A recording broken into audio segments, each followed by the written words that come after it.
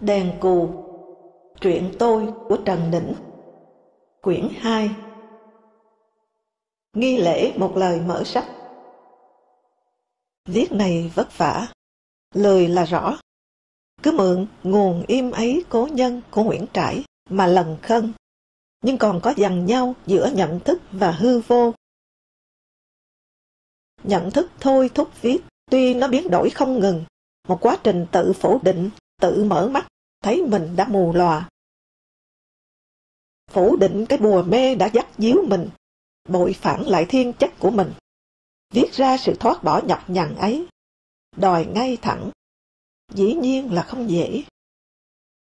Còn hư vô, từ nhiều năm nay, trong tôi hư vô ngày một mở rộng. Nhiều đêm không ngủ, ngoái nhìn lại sau lưng, chẳng thấy gì. Không người, không việc, không ý, không cảm. Một thung lũng sương vần vụ, một màn u linh bạc xóa. Thò tay khoắn vợt, rách rưới mấy vạt sương mù. Giật mình chứng kiến trạng thái hơi khói của đời mình.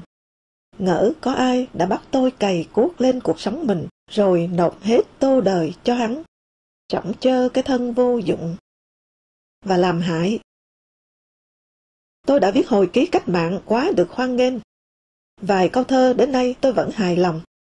Con người ném gương lên, treo giữa các vì sao, ngẩng đầu soi thấy mình đẹp quá. Vệ tinh đầu tiên lên trời 1957. Đặc biệt, quyển hồi ký về Côn Đảo đã đưa tôi lên thành pháo hoa rực rỡ.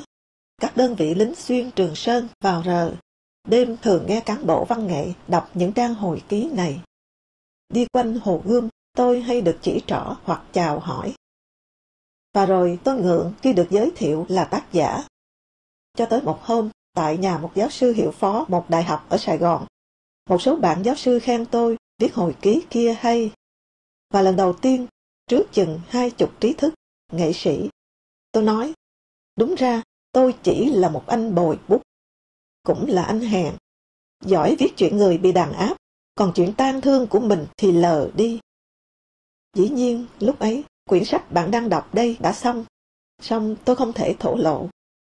Sau buổi liên hoan, ra bến xe buýt vắng tanh, chờ, tôi tình cờ nhìn thấy một vỏ côn trùng lột xác kẻ đung đưa ở trước mặt. Tôi hứng nó vào lòng bàn tay, và chợt mừng lạ lùng, ngỡ như vừa nhận về tấm mặt nạ bản thân tôi vừa gỡ xuống. Tôi càng lột bỏ mặt nạ trên tôi, thì tôi mới càng là tôi.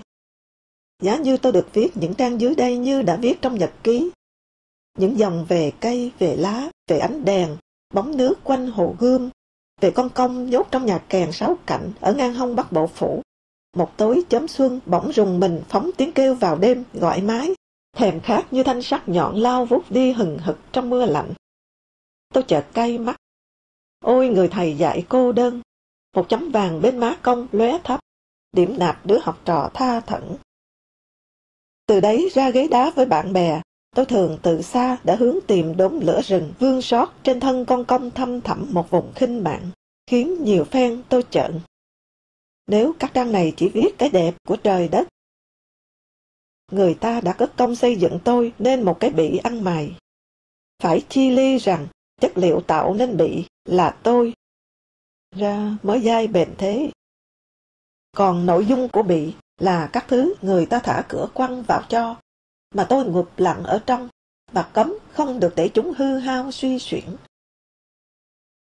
Hình như một đạo diễn điện ảnh tên tuổi đã nói, cái gì bạn không thay đổi được thì ít ra bạn hãy lột tả mặt mũi nó. Vâng, tôi xin cố, coi như trẻ con mở bị đồ chơi bày hàng. Song hàng người ta ném vào bị ăn mày khá nhiều, nên bày ra hơi la liệt. Có khi nhiều lần hàng đụng nhau, vi phạm yêu cầu mỹ học. Chỉ xin nhớ giúp cho rằng, khi quăng rác vào bị tôi, người ta đâu có tính đến mỹ học hay các thứ học xa xỉ. Tôi thì lại muốn sòng phẳng. Ít ra cũng 1 đổi 1000, mong bày cho đủ. Có một tục ngữ da đỏ, ban thờ của người này là tha ma của người kia. Vậy tha ma tôi là ban thờ của họ. Cái nào đẹp? Tùy chỗ đứng của người nhìn. Thông thường ở tha ma ta mũi lòng thương cảm, còn trước ban thờ, không chắc ta đều muốn cúi đầu. Phần 1. Chương 1. Một sáng, Hữu Thọ, trưởng ban nông nghiệp. Mở ngoặc. Phan Quang được Hoàng Tùng đưa sang làm tổng giám đốc đài phát thanh truyền hình. Đóng ngoặc. Bảo tôi thôi ở ban nông nghiệp mà về thư viện. Nguyễn Hữu Chỉnh lúc ấy trưởng ban quốc tế và với tư cách ủy viên ban biên tập kiêm phụ trách cả thư viện đã đề nghị Hoàng Tùng gặp tôi. Hoàng Tùng lập tức cau có. Tôi đối xử với anh tử tế như thế nào từ ngày còn ở trên rừng mà anh hại tôi. Từ nay anh về thư viện, ngồi đó, không được cho ai mượn sách báo tài liệu gì. Tại sao điều anh đi? Anh Hữu Thọ báo cáo với tôi rằng để anh viết bài thì nơm nớp sợ anh phạm chính sách. Mà để anh chữa bài thì anh chị em họ không chịu cho anh chữa với tư cách chính trị. Như thế đụng đến bài vở người ta. Tôi không nói lại. Cánh hoa rụng chọn gì đất sạch. Hữu Thọ không thể hàng ngày giáp mặt tôi, người không có đạo đức chính trị nhất trí với đảng như anh. Hơn nữa, biết tạng tôi, anh thấy nên phòng bệnh. Tôi là sự cố tiềm ẩn, bỉnh ra trò gì thì cái ghế của anh sẽ khốn. Từ nay, ban nông nghiệp là cứ địa, để Thọ nhảy lên ủy viên biên tập, rồi phó tổng biên tập, rồi tổng, và như thế là lọt tới thiên đình trung ương đảng. Thọ phải dọn dẹp nó cho thuần chủng theo nhẫn quan đảng. Mà với Thọ thì việc này không khó. Như Thọ từng chế biến cái chết của Torres và Togliatti, hai tổng bí thư đảng Cộng sản Pháp và Ý, ra thành tin chó Tây chết, rồi hân hoan rú lên ở giữa sân báo đảng Cộng sản Việt Nam. Hô hô, hai con Tô Tô chết rồi. Ngoài ra, Thọ không thích tôi vi phạm quy định là tôi không được chơi với thanh niên cơ quan để đầu độc anh chị em trẻ trong ban. Họ thường thích hỏi tôi cách viết cho ra văn. Văn học ấy, chứ không phải văn xã luận pha loãng chỉ thị, nghị quyết, đọc ngán bỏ con bà.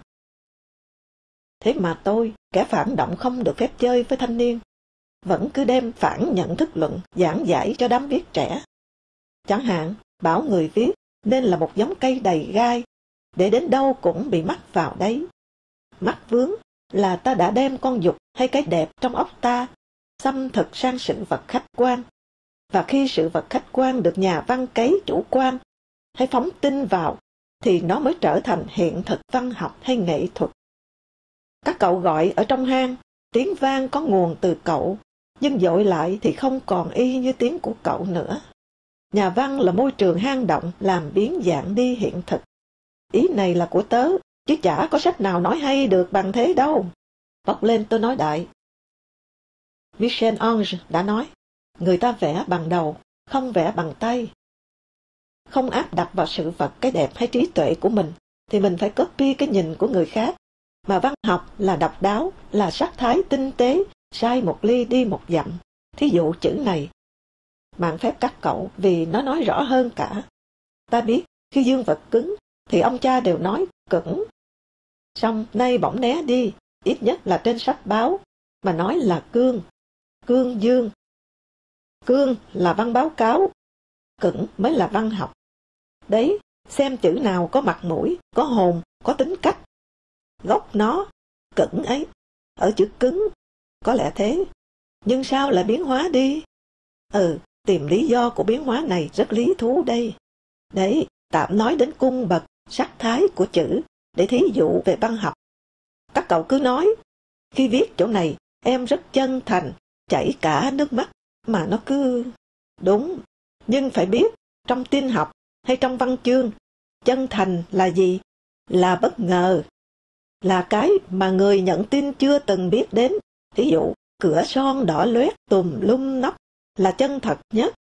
Vì nó được độc nhất Hồ Xuân Hương thông báo với làng nước ở hình thái đó. Cửa son đã được nhà thơ nhồi con dục huy hoàng vào để biến thành đền miếu. Kinh Thánh gọi bụng người tình nữ là cái quạt xòe mở của tháng ngày, còn vú là lò luyện hồng ngọc. Kinh chưa? Lượng thông tin là bất ngờ, chứ đâu là số lượng tin nhiều ít. Mở ngoặt. Hôm qua, Thép mới khoe, Tố Hữu vừa ký chỉ thị tăng lượng thông tin báo chí. Tôi bảo, báo đảm thêm hẳn 2 trang giấy dày nữa vẫn cứ không có lượng thông tin. Là vì không có bất ngờ gì cả. Nhưng hôm nay, tôi không nói lại chuyện đó với anh em, ngại chạm vào ban bí thư trung ương. Đóng ngoặt. Một trưa, tôi đã làm loạn nhà ăn ở xế ban nông nghiệp của Hữu Thọ. Mang bát đũa vào, tôi hỏi mấy chục anh chị em ở đó. Các cậu có muốn làm thơ không? Tớ bảo. 3 nguyên tắc thôi. 1 là vào đầu câu nào cũng ôi lên một cái để tỏ ra thiết tha. 2 là đối tượng nào đã vào thơ đều gọi là em để tỏ rõ quan hệ yêu thương. 3 là chêm vào vài ba ý ngô nghê để tỏ ra suy nghĩ có chất triết. Cả nhà ăn kêu lên, làm đi, làm thử đi xem. Tớ vừa đọc tài liệu về phân bón, vậy là làm luôn thế này. Ôi những gánh phân em đặt ở đầu bờ, em có thấy các lâu đài lang thang là những tòa mây trắng. Tiếng dậm chân, tiếng đập bát xuống bàn, tiếng reo hét. Làm nữa đi, anh Trần Đỉnh. Đây, làm về cái quạt trần này. Tôi đọc luôn. Ôi em nằm đó giơ 3 cánh tay lạnh cống. Bụng căng đầy trữ lượng gió ngày mai. Cái áo len của Hữu Hạnh cạnh tôi hóa thành. Ôi em mênh mông, thiên đường lý tưởng không đỏ mà xanh của những đàn bò nông trường Mộc Châu kinh niên bị đọi. Và một lô ứng khẩu tại trận tiền như vậy nữa. Các đỏi không thể không đến tai Hữu Thọ, nhất là cậu Duy Phùng, trưởng ban bạn đọc. Ngay sau đó cười cười bảo tôi ở cửa nhà ăn. Biết anh chơi nhà thơ nào rồi đấy ạ. Tôi đọc thấy 2 chữ Tố Hữu ở đôi môi Phùng, đang cười. Nhưng con sâu đo quăng mình vươn lên cao là có lập trình. Nó phải gạt đi trước những gì có thể phá bỉnh công trình vươn tới của nó. Còn Hoàng Tùng, anh nói tôi hại anh nhiều lắm. Hại vì tai tiếng cưng thằng xét lại. Có. Song có lẽ có ai xui bẫy anh, hay tự anh hiểu lầm rằng tôi đã đứng đằng sau vụ cung Kim Châu và ở Thép mới kiện chồng tới Trường Chinh Tố Hữu. Không hề. Thép mới đã khẩn khoản nhờ tôi giúp cho vợ anh đừng đòi bỏ anh. Anh đang lâm thế kẹt.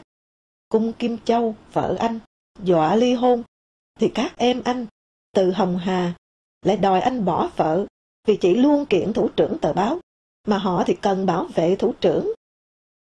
Khổ là Thép mới vẫn yêu vợ, nhưng sợ Hồng Hà, người em luôn biết bảo vệ đảng hơn hết mọi sự. Nếu đã mếu máo đúng lúc để biết ơn Mao Chủ tịch đã mở mắt ra cho biết Liên Xô là đại phản động, nên sau đó được Hoàng Tùng đưa đi bôi dầu thánh cùng Phan Quang tại Bắc Kinh. Một sáng, tôi đang ngồi với Thép mới tại phòng làm việc của anh. Thình lình anh thất sắc bảo tôi, mày đi ra đi, thằng Hồng Hà nó đến tao kìa. Tôi quay lại, Hồng Hà đang ở giữa sân to đi đến, nhưng tôi lủi thì ra làm sao? Nhát thấy tôi, Hồng Hà rẽ. Thép mới từ từ chui ở trong gầm bàn ra. Anh rút vào lúc nào tôi không rõ. Ngày nào mới rời khoa luật đại học 4 năm lên an toàn khu. Anh nêu thuyết câm què mù điếc. Thụ động phòng thân, nhưng vẫn cứ triền mặt. Quyền và lợi chưa chiếm lĩnh chân trời, khiến cho phải giấu đầu cất mặt. Sau đó 2 hôm, Hồng Hà mời tôi ra ghế đá gốc đa. Nói từ nay tôi không được dính vào chuyện vợ chồng anh Thép mới, vì đây là việc của tổ chức. Tôi nói, tất cả là Thép mới cầu van tôi giúp. Còn nay đã thành việc của tổ chức các anh, thì tôi thiết gì dính vào cho... Mở ngoặt, ngừng lại kịp, đóng ngoặt. Với đảng viên, tổ chức là tất cả. Hãy im đi mà tuân theo nó. Nó sẽ bảo đảm cho mày tiền đồ sáng sủa. Và chính vì là chuyện của tổ chức, tôi mới nói đến nó ở đây. Thép mới còn điêu đứng. Đằng thằng anh sẽ lên tổng biên tập. Nhưng Hoàng Tùng muốn Hồng Hà vốn biết sẵn sàng dơ thân cứu chúa. Thế là lấy cớ có nhiều thư tố giác Thép mới này nọ. Đảng ủy và ban biên tập thình lình mở một đợt toàn đảng bộ và cơ quan phê phán riêng mình Thép mới. Quang Thái, trưởng ban văn hóa, và Thọ Ốt khích tôi. Trần Đỉnh lên tiếng thì Thép mới sặc gạch chuyến này. Kết quả, Thép Mới không được cấp thẻ đảng. Nhận một quyết định nói sẽ thôi ở báo, trong khi chờ đợi đi nơi khác thì tạm lĩnh lương ở báo. Vũ Hạnh Hiên trong Sài Gòn ra, bảo tôi, anh Thép Mới nói cả cơ quan chúng nó đánh tao, trừ mỗi thằng Trần Đỉnh. Thép Mới chẳng phải buồn lâu. Hoàng Tùng vào ban bí thư thì Hồng Hà vào ghế tổng biên tập, và Thép Mới lại nhận thẻ đảng để làm phó cho em. Một năm sau, Thép Mới bảo tôi, cần ủng hộ thằng Hồng Hà, nó triển vọng ban bí thư đấy mẹ.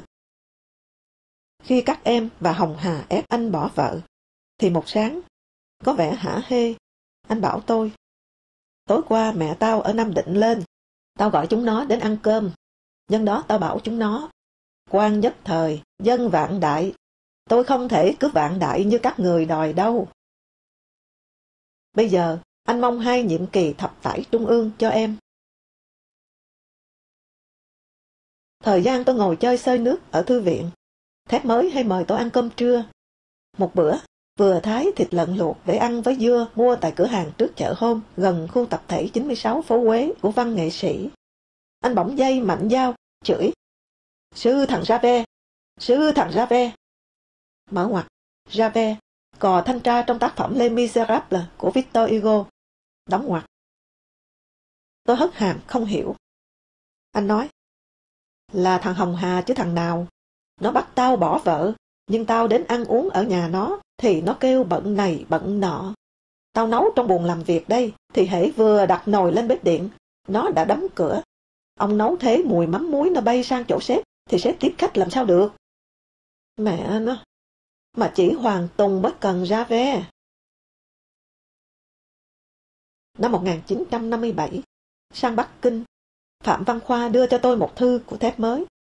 Tôi đọc nó ở bến xe buýt địa An Môn, trên đường đi xem The Kid của Charlot. Thư khoe, tao vừa làm được 2 trường ca. Một là cây tre Việt Nam, 2 là tìm ra một bông hoa tím quý. Bông hoa ấy là Cung Kim Châu, vợ anh sau này. Chiều vợ mới cưới, anh lấy giấy mời lên dự kỷ niệm 15 năm thành lập nước Việt Nam Dân Chủ Cộng Hòa tận trên lễ đài Ba Đình. Nhưng sợ đứng với vợ quá trẻ trên lễ đài, anh đã nhờ tôi làm hình nhân thế mạng anh cái sáng lễ hội ấy. Mắt cô kỹ sư thủy lợi còn long lanh ánh sinh viên, mà suốt 5 năm qua tôi thấy hàng ngày ở Bắc Kinh. Tôi mới về Hà Nội được 10 ngày. Tôi sẽ không nói đến chuyện vợ chồng Thép Mới, nếu Hồng Hà không nâng cấp nó lên thành công việc của tổ chức. Tổ chức này đánh tôi phi pháp, thì tôi phải lên án nó chứ. Với chuyện vợ chồng Thép Mới, tổ chức cũng đã can thiệp hết sức thô bạo, xấu xa. Để lên án nó, tất phải nhắc đến nhiều tình tiết. Thép Mới cuối đời viết hồi ký cho Lê Duẩn. Bị bạn đọc ầm ầm phản đối. Một đại tá gọi điện thoại đến, xưng danh tính xong, chửi một câu rất tục, rồi mắng, mày hạ cụ Hồ xuống đấy à. Vì anh viết, vận mệnh miền Nam trông cậy vào chiếc ghe ba lá lên đên trên các kênh rạch miền Nam. Tức là cụ Hồ đêm không ngủ, ngày không ăn, cũng chẳng bằng Lê Duẩn nằm ghe. Thép Mới tâm sự với Lửa Mới. Lửa Mới nói lại với tôi. Nó bảo nó có biết gì đâu. Gặp, nghe ông Lê Duẩn 2 buổi. Rồi ông ấy bảo anh làm việc tiếp với anh Sáu Thọ. Anh ấy sẽ nói về tôi. Nó viết là theo ý và tài liệu của Sáu Thọ. Làm dân công tải đạn ra chiến trường, nhưng Thép Mới không biết. Tôi nói, nghĩa là thế nào? Nó thừa biết Duẩn ốm, sẽ có đổi ngôi. Thế mà nghe Sáu Thọ nói những chuyện làm cho người ta nghĩ Lê Duẩn tung hê cụ Hồ, nó lại không chột dạ. Nhưng cũng không oan, Lửa Mới cắt lời tôi. Năm 1970, Duẩn viết 40 năm vẻ vang của đảng ta. Trong một cuộc họp trưởng phó ban báo tán về bài này, Hoàng Tùng nói Duẩn là Lenin của Việt Nam, Lenin của thời đại. Cụ Hồ có bao giờ được danh hiệu ấy? Lại còn nói năm 1957, phát hiện ra sai lầm cải cách ruộng đất, anh Duẩn đã cứu đảng ta. Nghe Hoàng Tùng, Thép Mới sùng bái ba Duẩn lắm. Đúng, tôi nói, chọi nhau dữ với Hoàng Tùng. Phó ban Anh Vũ đã lên báo cáo Trường Chinh chuyện này. Trường Chinh nói, Bài viết của anh Lê Duẩn là tập thể Bộ Chính trị góp ý. Mở ngoặc. Anh Vũ nói, vâng, tôi thấy chữ anh chữa đỏ lòe ra mà. Đóng ngoặc.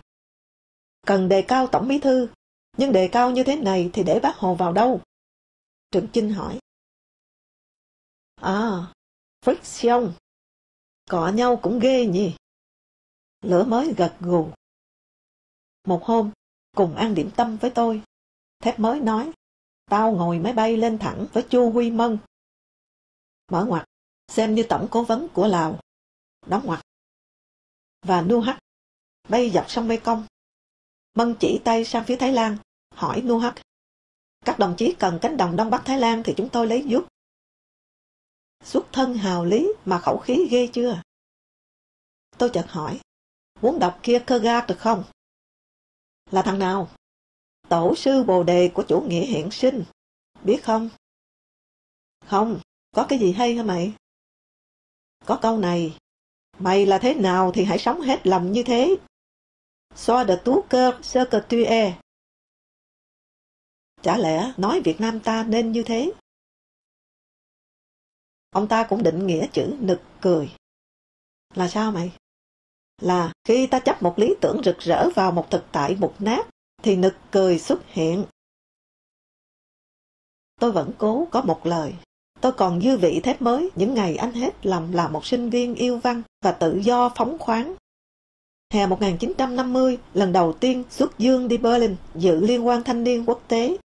Trở về, anh tặng tôi quyển Sử đảng bằng tiếng Pháp, bìa cứng, Liên Xô xuất bản, với dòng chữ thân mến tặng Trần Đỉnh, tràn đầy hy vọng. Tặng nhau đảng sử là hết sức có ý nghĩa lúc ấy. Truy điệu Thép Mới ở báo Nhân dân, tôi mặc niệm 2 lần. Một lần cùng cơ quan, một lần vì vụt bồi hồi nhớ lại những ngày Việt Bắc, những ngày mọi cái nói hết được với nhau. Tôi trở lại đứng một mình trước ảnh anh. Nhớ một lần Thép Mới đưa tôi xem một biên bản gốc của mật thám Pháp ở Nam Định. Trong đó có đánh máy lần lượt tên 10 thành viên Việt Minh vừa bị bắt, mà Hà Văn Lộc tức Thép Mới đứng đầu. Mày xem, hồi ấy tao đứng trên Hoàng Tùng, Trần Văn Khánh, những năm 6 bậc. Chỉ vào tên Phạm Văn Cương, Thép Mới nói, Nguyễn Cơ Thạch đây. Tao bị bắt, bố tao đem tao đến nhà ông đốc học ở Nam Định, bố thằng Hoàng Ngọc Hiến, biếu chai rượu con mèo và hộp bánh biscuit Pháp, xin nói hộ. Hôm sau, bố tao đưa tao lên Hà Nội học lại ở Bưởi. Lên xe lửa, đến đầu một cái toa, tao thấy thằng Cương bị còng tay, ngồi cạnh một cảnh sát. Theo sau bố đi qua nó, tao lấy mũ cast che kín mặt. Xấu hổ quá. Bây giờ, Cương, Nguyễn Cơ Thạch vào Bộ Chính trị, Hoàng Tùng, ban bí thư, và Thép Mới, đảng viên thường. Chợt nghĩ không gì biến thiên dữ bằng ở Quan Lộ cách mạng. Lại nhớ những ngày Nguyễn Cơ Thạch, thư ký của Võ Nguyên Giáp, ghé báo Sự Thật, tán phét, vẫn thường khoe.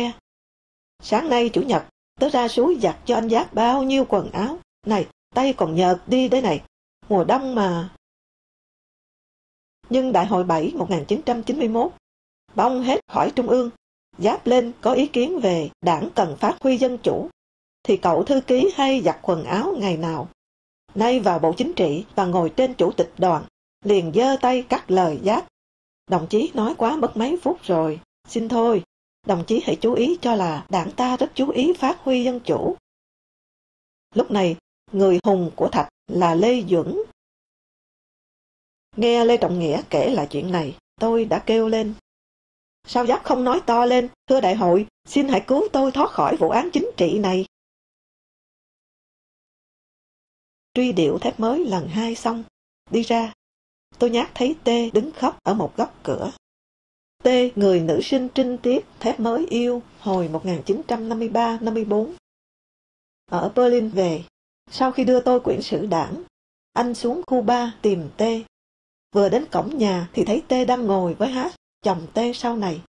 Thép Mới lẳng lặng quay ra, lên đê, lẳng lặng ngoái tay ra sau xe đạp. Lần lượt giật các gói quà toan đem cho T, liệng xuống sông đáy.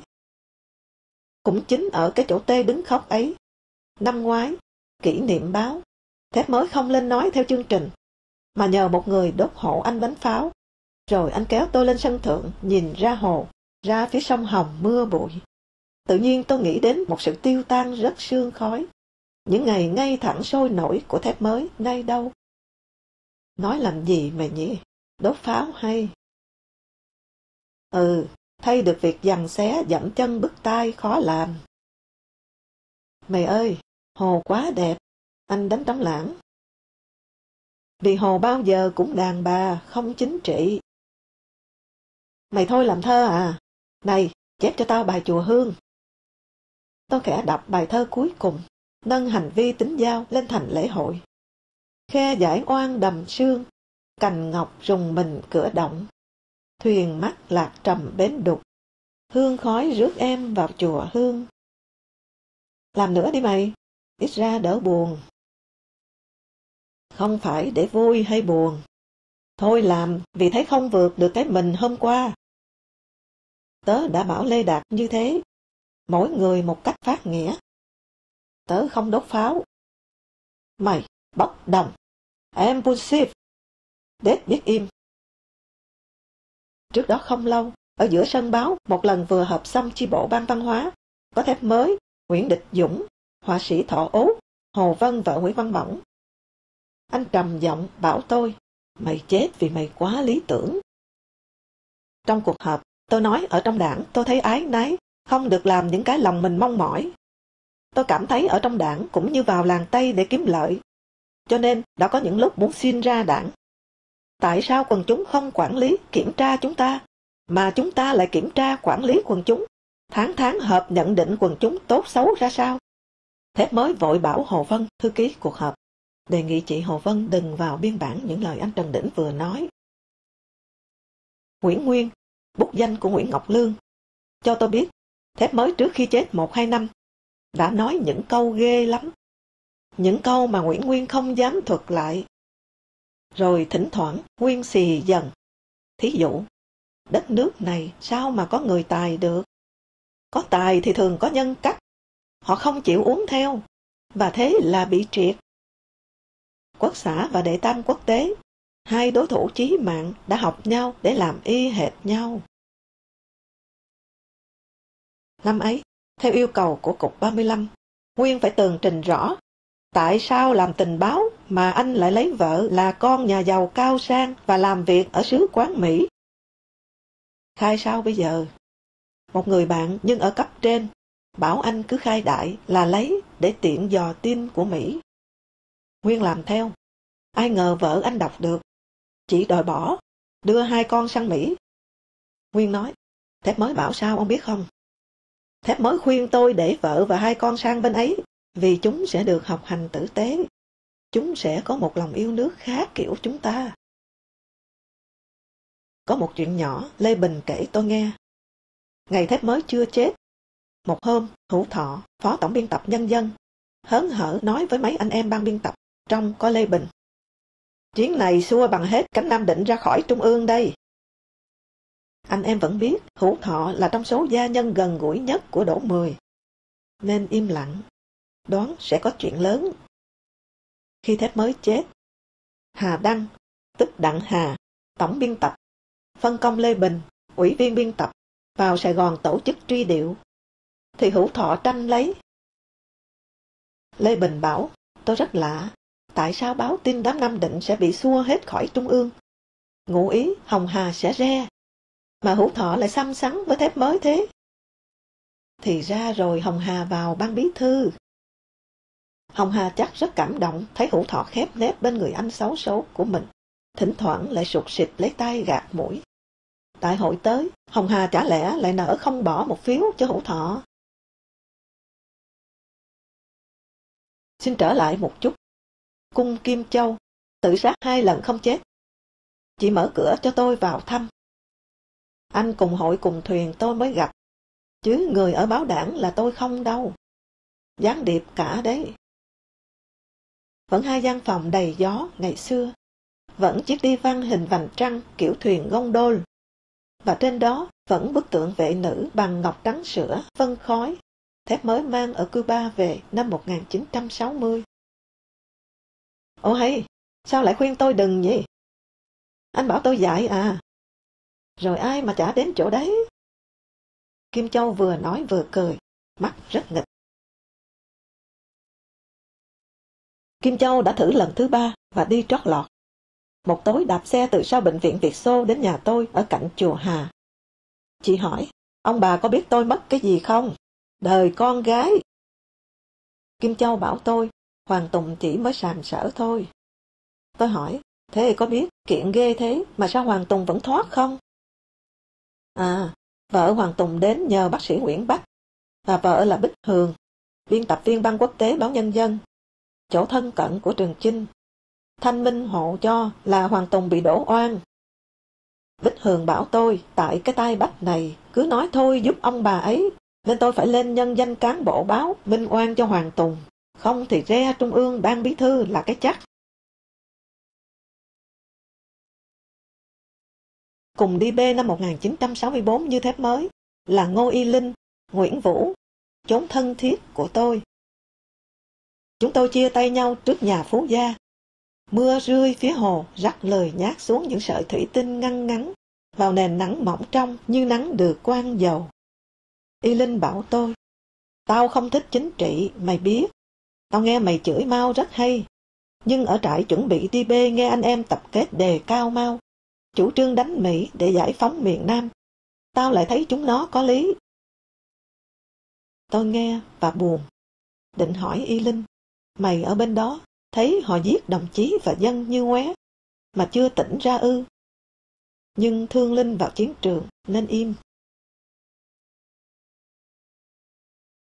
10 năm sau, Y Linh và vợ con ra Hà Nội. Bụng cổ trướng to tướng, cổ bé như cái cổ gà, gầy nhẵn, nhăn nheo. Tôi đưa Y Linh đến bệnh viện 108, cho Đào Công Phát, anh ruột Lê Đạt, chủ nhiệm khoa tiêu hóa, khám giúp. Đến giữa sân bệnh viện vắng tanh, Y Linh nắm tay tôi, giữ lại. Mày nhớ hồi nào tao nói gì trước Phú Gia với mày chứ? Bây giờ ở đây chỉ có trời đất và tao với mày. Tao nói cái này. Mày đúng, Đảng sai. Theo Mao là bậy. Cũng bữa đó, Y Linh cho hay vợ anh không bị vào tù Phú Lợi, và nhà tù không bị bỏ thuốc độc như dạo nào ta tố rùm beng. Và Y Linh cũng không từng đến trường múa Bắc Kinh lên khóc tố cáo tội ác của Diệm, do ta hư cấu nên. Cũng như gọi xa lộ Sài Gòn mới xây lúc đó là sân bay cho máy bay Mỹ đổ.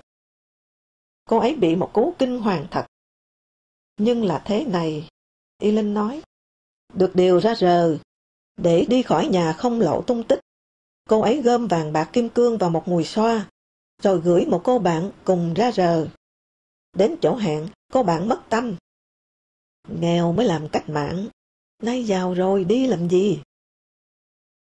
Tiện đây, tôi muốn nói đến Nguyễn Quang Sáng, ở phương diện có lẽ phần nào dính đến tâm trạng Ngô Y Linh. Cuối những năm 1980, Sáng kể, Nguyễn Thi đã mấy phen giơ súng lên Thái Dương. Bọn nhà văn nhà báo lại phải quỳ lại xin. Thi bèn đi chống càn để toại nguyện. Nguyễn Quang Sáng bảo tôi, sau đó anh biết thế nào không? Tôi cũng mấy phen dí súng vào Thái Dương. Rồi cuối cùng, sợ, nên nộp lại súng cho cơ quan. Thì ra, đêm lơ tơ mơ chuyện bỏ về Sài Gòn. Bữa ấy, Sáng và Trịnh Công Sơn chiêu đãi tôi thịt trúc trên sân thượng hội điện ảnh. Trúc là loài bò sát ăn kiến. Trăng vằng vặc. 9 giờ tối, tôi xin đi có việc. Bảo tôi chờ một lát. Sơn chui vào cửa tung, biến mất. Lát sau, lại từ cái lỗ tối thui ló ra. Tiếng guitar trong veo. Tôi mới làm bài này, Sơn nói. Tôi hát nha. Mùa thu Hà Nội. Tôi ngẩn ngơ một lúc. Nói lãng. Mắt ông fragile, mong manh, không ngăn được các cơn lũ đàn bà. Năm 1975, sau hòa bình chừng vài tháng, Từ Chi, Lê Đạt, Chính Yên và tôi nghe cassette nhạc Trịnh Công Sơn ở nhà Đỗ Hải. Máy khoan đít. Tự đáy lòng, tôi nhận ngay người phi công Ngụy chết trận là em mình. Thương nó đã lỡ vui chơi trong cuộc đời này, để bạn bè rồi quên, người tình rồi xa. Chứ không phải khóc nó để tôn thờ, học tập nó. Bên cạnh các nghĩa trang ở mỗi làng ngoài Bắc, tôi đã thấy có một nghĩa trang khác cất bằng tiếng hát Khánh Ly. Người tình rồi quên, bạn bè rồi xa. Lần đầu nghe Sơn, tôi thấy rõ thêm văn nghệ sĩ Sài Gòn đã được chút nào tự do tri thức, được thảng thốt lo ngại cho phận con người.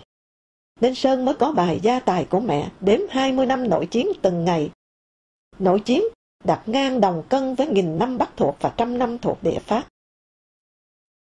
Bữa nghe máy ghi âm One Disc đầu tiên ấy, tôi thấy nó như một tòa cao ốc ở New York thu nhỏ. Nhưng ấn tượng hơn vẫn là chiếc máy quay đĩa Philips của Kỳ Nam. Ở Pháp, làm phim Cụ Hồ về, anh rủ tôi đến nhà uống vang Pháp, nghe nhạc. Tôi đã không thể rời mắt khỏi chiếc Philips. Kỳ Nam đặt một đĩa vào. Nghe tí nha. Un sourire était grandiose. Một nụ cười trong đôi mắt to của em. Serenata. Nước mắt ứa ra, thổn thức một thời 15-16. Rồi nói, với mình, cái quay đĩa kia là lăng mộ của một nền văn hóa bị khóa kín. Trong quan tài kính của nó, những pra và tête de lecture, tay quay, đầu đọc rất cung đình kia, nôm như những nhân sư ra câu đố cho mình, nhưng mình bị cấm bước vào. Hà Nội, bấy vàng dài kéo sau những con lũ sông Hằng, cuồn cuộn trên hè Tràng Tiền. Jane Fonda gặp Kỳ Nam, hứa sẽ đóng phim cho anh. Kỳ Nam nhờ tôi viết kịch bản. Viết. Một nhà báo nữ Mỹ đến Sài Gòn. Cô đã bay theo trên một máy bay cánh quạt, rà mặt đường xem xả súng máy, strapping a go-go. Một cô du kích làm tiếp viên ở khách sạn nhà báo Mỹ ở đó. Đặc công đánh mìn, nhưng cô tiếp viên đã cứu cô nhà báo ham tìm sự thật, rồi theo lệnh trên đưa cô nhà báo ra thăm khu giải phóng. Thanh Tú bảo tôi, em đọc rất thích, em thấy anh có cho em một vai đấy. Jane Fonda vào vai cô nhà báo Mỹ, Tú sẽ là cô tiếp viên nằm vùng. Hai mụ đàn bà đẹp đi với nhau suốt một chặng ly kỳ. Có cả một lính Mỹ đào ngũ đi cày, thích cô tiếp viên du kích. Đẹp mà sao lại nói hai mụ? Tú nhăn mặt đùa. Bữa cơm tối ấy, Kỳ Nam khẽ bảo tôi, Trần Đỉnh ơi, bớt trong sạch một tí đi, không thì khổ lắm. Kỳ Nam biết tôi cúi đầu thì lại nổi phao câu. Nhưng rồi, Jane Fonda, Jean-Paul Sartre đã lên án Việt Cộng. Kịch bản sau đến Hà Xuân Trường và mất. Chương 2. Hàng tuần, Nguyễn Hữu Chỉnh, trưởng ban quốc tế kiêm phụ trách thư viện, đều đặn đến thư viện nói tình hình.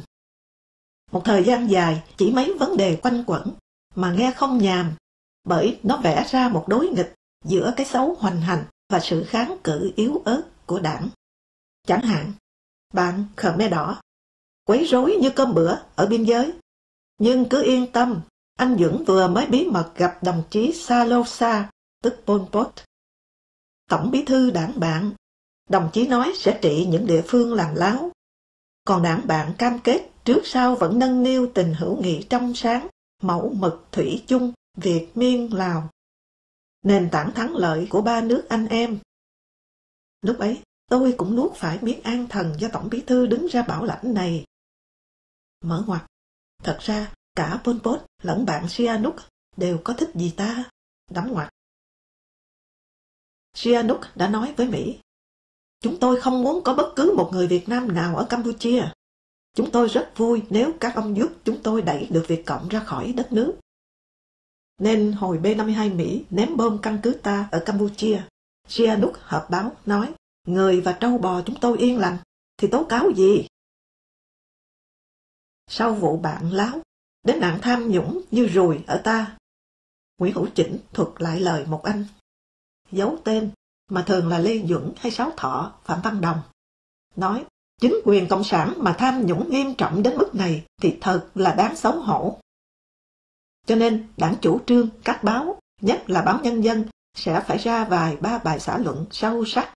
Tiếp theo là một loạt bài lý luận chỉ ra rằng ở chế độ ta với cơ chế đảng lãnh đạo, quan hệ sản xuất xã hội chủ nghĩa và ý thức phân biệt đúng sai hết sức sắc bén của dân, thì không thể có đất nào cho tham nhũng nảy nở và hoành hành. Quả nhiên, ra nghị quyết 228 chống tham nhũng.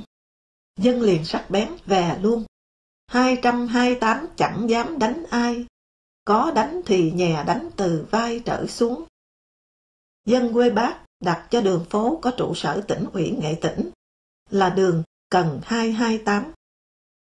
Đồn rằng Bác báo mộng cho dân bày cho, xui gọi thế. Một thời gian sau, toàn thể cán bộ, đảng viên học nghị quyết Trung ương lần thứ 4 khóa 4. Đến đây, tình hình tham nhũng đã thành ai oán ngâm khúc như sau. 24 thứ trưởng, tức là từ vai, bị đình chỉ công tác vì tham nhũng. 9 tướng từ trung tướng trở xuống, tức là từ vai, dính tham nhũng. 4.000 người cấp vụ, tất cả mọi thường vụ tỉnh ủy, đều bị. Nay chỉ còn chờ rà soát xem có cá nhân nào không mắc phải mà thôi. Cuối cùng, 90% đảng bộ xã tham nhũng. Lúc hòa bình, vốn liếng có hơn 12 tỷ đô la, 3 tỷ vốn có, 3 tỷ chiến lợi phẩm, bán vũ khí, 3 tỷ vay, mà chả làm nên được cái gì. Vào túi chúng nó cả. Là túi ai? Tôi hỏi. Chỉnh lắc. Tôi lại hỏi, nói ý thức phân biệt sai trái của dân sắc bén lắm, mà dân lại không biết vào túi ai. Chỉnh cười, nửa bí hiểm, nửa châm biếm. Đấy là năm 1977. Năm 1985, được đề bạt thành quốc nạn và giặc nội xâm. Tham nhũng xuất hiện trên biểu ngữ dọc các đường phố. Còn 20 năm sau, thế kỷ 21 thì ở trong top 20 nước tham nhũng nhất thế giới. Nội xâm đã thành quốc nhục. Cố nhiên chỉ nhục cho những ai có tổ quốc và biết nhục. Ronald Moore viết trên Newsweek ngày 2 tháng 5, 2005. Đe dọa lớn nhất hiện nay đối với tiềm năng tăng trưởng của Việt Nam là tham nhũng. Vì tham nhũng, Việt Nam mất 2 tỷ đô la trong 10 tỷ đô la đầu tư mỗi năm. Một nhà ngoại giao phương Tây nói, bất cứ ai, hễ đã là một ai đó ở nước này, thì đều tham nhũng. Việt Nam bét hạng về minh bạch. Cái gì cũng là bí mật phải giấu, cho nên thành thánh địa của tham nhũng. Trở lại năm 1977, ở thư viện tờ báo, hàng tuần tôi nghe Chỉnh phổ biến tình hình. Lúc ấy, đảng vừa đổi tiền, dân ngã ngửa ra là mình đã bị nhà nước móc túi xơi khống vô tội vạ món tư hữu còn. Theo Nguyễn Hữu Chỉnh, thủ đô nghèo nhất, chỉ có 3 nhà đổi tới 10.000 đồng. Chú thích, đồng rưỡi một sủi cảo hàng dày, tức là nhà giàu nhất xơi được khoảng 6.666 bát. Trong 3 nhà Vương Khải, Thạch Sùng, Hà Nội, thì một đạp xích lô. Về số tiền đổi tuyệt đối, Hà Nội thua Hải Phòng, Nghệ An. Chỗ này dân giải thích, Hải Phòng giàu vì là trùm buôn lậu. Nghệ An quê Bác thì chúa thằng lằn buôn thuốc phiện ma túy. Hà Nội bé chỉ có 3 nhà đổi 10.000 đồng, là vì nó sát trung ương, được mật báo sớm, nên đã tráo hết tiền ra thành hàng hóa, vàng bạc. Tiếp sau đổi tiền, đến nghị quyết 8 NQTW, nghị quyết Trung ương, về công tác của Hà Nội. Mục đích là phải mau chóng lập lại trật tự xã hội chủ nghĩa trong lĩnh vực phân phối lưu thông, tiếp tục cải tạo và sắp xếp lại các thành phần kinh tế phi xã hội chủ nghĩa. Một cao trào quản lý hành chính, tên mật là Z30, nổ ra rầm trời Hà Nội ngày 3 tháng 5, nhằm đánh sập bọn giàu bất chính, tịch thu nhà cửa tài sản của chúng, cắm chắc lại ngọn cờ xã hội chủ nghĩa đã chớm lung lay. Muốn biết bất chính hay không, cứ xem có 3 thứ tivi, tủ lạnh, Honda hay không. Có là khám ngay nhà cho tao. Nhà 2 tầng mới xây, cứ việc lấy. Trong số tư bản mới bị tước trắng nhà, có phở Thuốc Bắc, phở Hải Bằng, phở Cường, mở ngoặc. Trong 2 năm mà phở Cường tậu ngôi nhà 11.000 đồng, đóng ngoặc. Và một vua lốt. Khám nhà Thái Văn Như, phố Hàng Khoai, tìm ra hơn 20.000 đồng không đổi. Giấu trong đồng ngọc lữ trong thùng mùng cưa, Nguyễn Đình Chúc buôn đồ cổ, có 7 xe đạp, phần lớn là Peugeot, 2 TV, 2 tủ lạnh.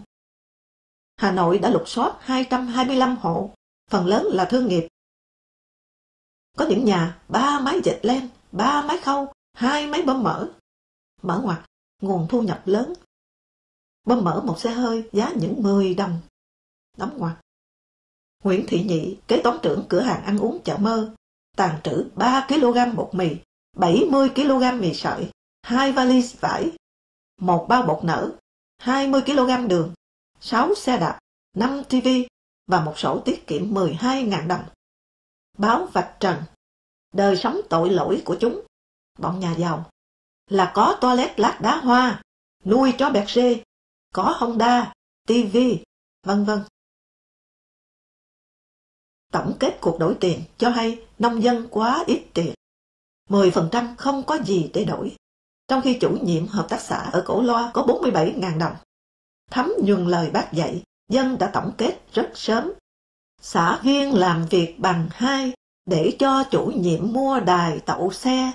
Xã viên làm việc bằng 3 để cho chủ nhiệm mua nhà có sân.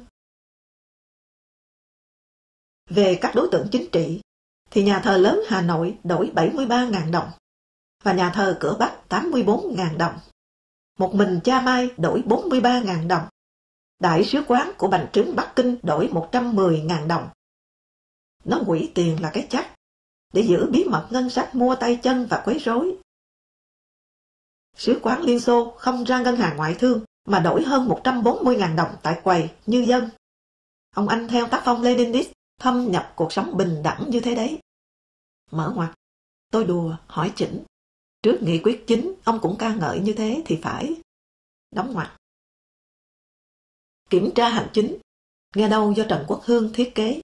Đánh phá bọn giàu bất chính này là tín hiệu cảnh cáo Sài Gòn, nơi mà người ta vừa đặt chân lên Tân Sơn Nhất đã ngửi thấy sặc mùi Nam Tư, tức là kinh tế thị trường.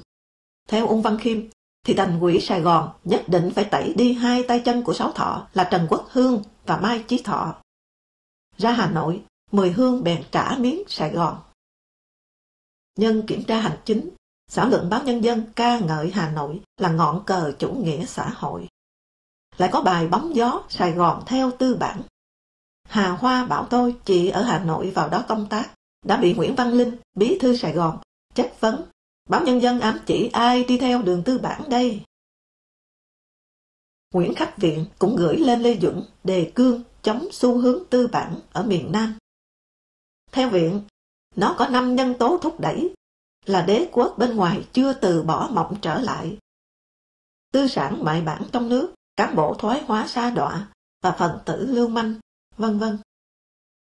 Chắc có đọc sớ triệt mầm tư bản của Viện Dân. Trần Đức Thảo một bữa lẳng lặng đưa tôi một tờ báo Pháp cũ. Anh xem cái này. Bài báo Viện viết năm 1942-43 ở Paris, ca ngợi chủ nghĩa quốc xã của Hitler. Viện giúp nhiều sinh viên Việt Nam lúc ấy mất học bổng Pháp. Vì Pháp đầu hàng Hitler mà. Sang học Đức Quốc xã. Hitler có cấp học bổng cho họ không thì tôi không biết. Tóm lại, cả nước khốn khổ vì cuộc ra quân đánh phá mầm móng chủ nghĩa tư bản để củng cố trận địa xã hội chủ nghĩa đang có dấu hiệu lung lay. Một tối, đi bộ với Minh Việt, Lê Đạt, tôi nói, chủ nghĩa tư bản mà con gái giai cấp công nhân 14 tuổi không phải đánh đĩ nuôi em và bố mẹ, tôi ủng hộ. Còn chủ nghĩa xã hội mà con gái giai cấp công nhân vú vừa gai gạo, đã đứng đường đón khách cán bộ, bản thân đổi lấy tem phiếu, thì tôi phản đối. Phạm Phú Bằng vừa kể cho tôi chuyện anh đến thăm nhà một chị làm điếm. Người rất tử tế. Bằng nói, Bằng đến, thấy 3 đứa trẻ gầy còm chơi dưới đất.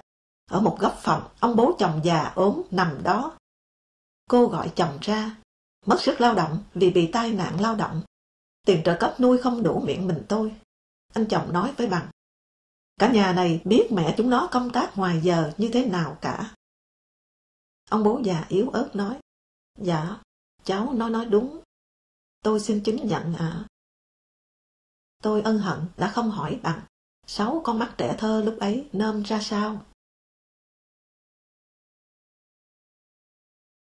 Ở thư viện tòa báo, không được làm gì, tôi chỉ đọc sách báo.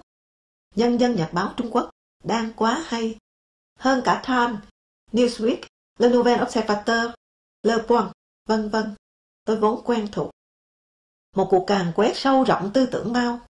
Đặng Tiểu Bình, cú sếp thứ hai của Trung Quốc, hạ bệ toàn bộ tư tưởng Mao bằng khẩu hiệu thực tiễn là thước đo chân lý.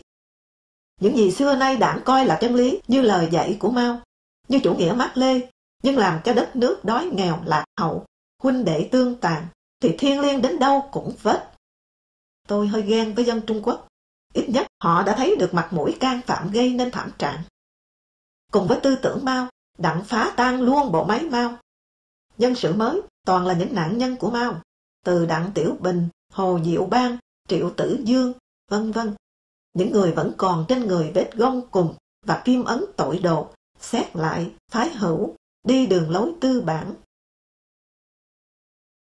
Với tôi, ấn tượng hết sức sâu sắc là đặng mở phong trào chiêu tuyết, trả lại danh dự cho những người bị tù đày, bị hành hạ trong các vụ mà người Trung Quốc gọi là án oan, án giả, án sai.